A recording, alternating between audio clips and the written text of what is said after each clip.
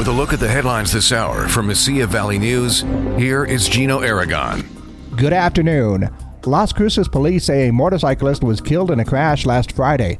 According to investigators, the motorcyclist hit a car stopped at a stop sign near Elk Street, then was struck by another vehicle. The victim has not been identified. The wife of the chancellor at New Mexico State University was arrested last week. KFOX TV reports Cheryl Arvizu was booked on a charge of battery against a household member following a disturbance on Thursday. Las Cruces PD did not reveal any other details of the incident. Authorities are investigating.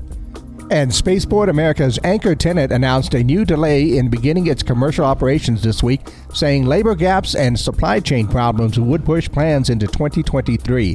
According to the Sun News, in 2021, Virgin Galactic launched 2 crewed test flights of its spaceplane, the VSS Unity, from New Mexico Spaceport in Sierra County.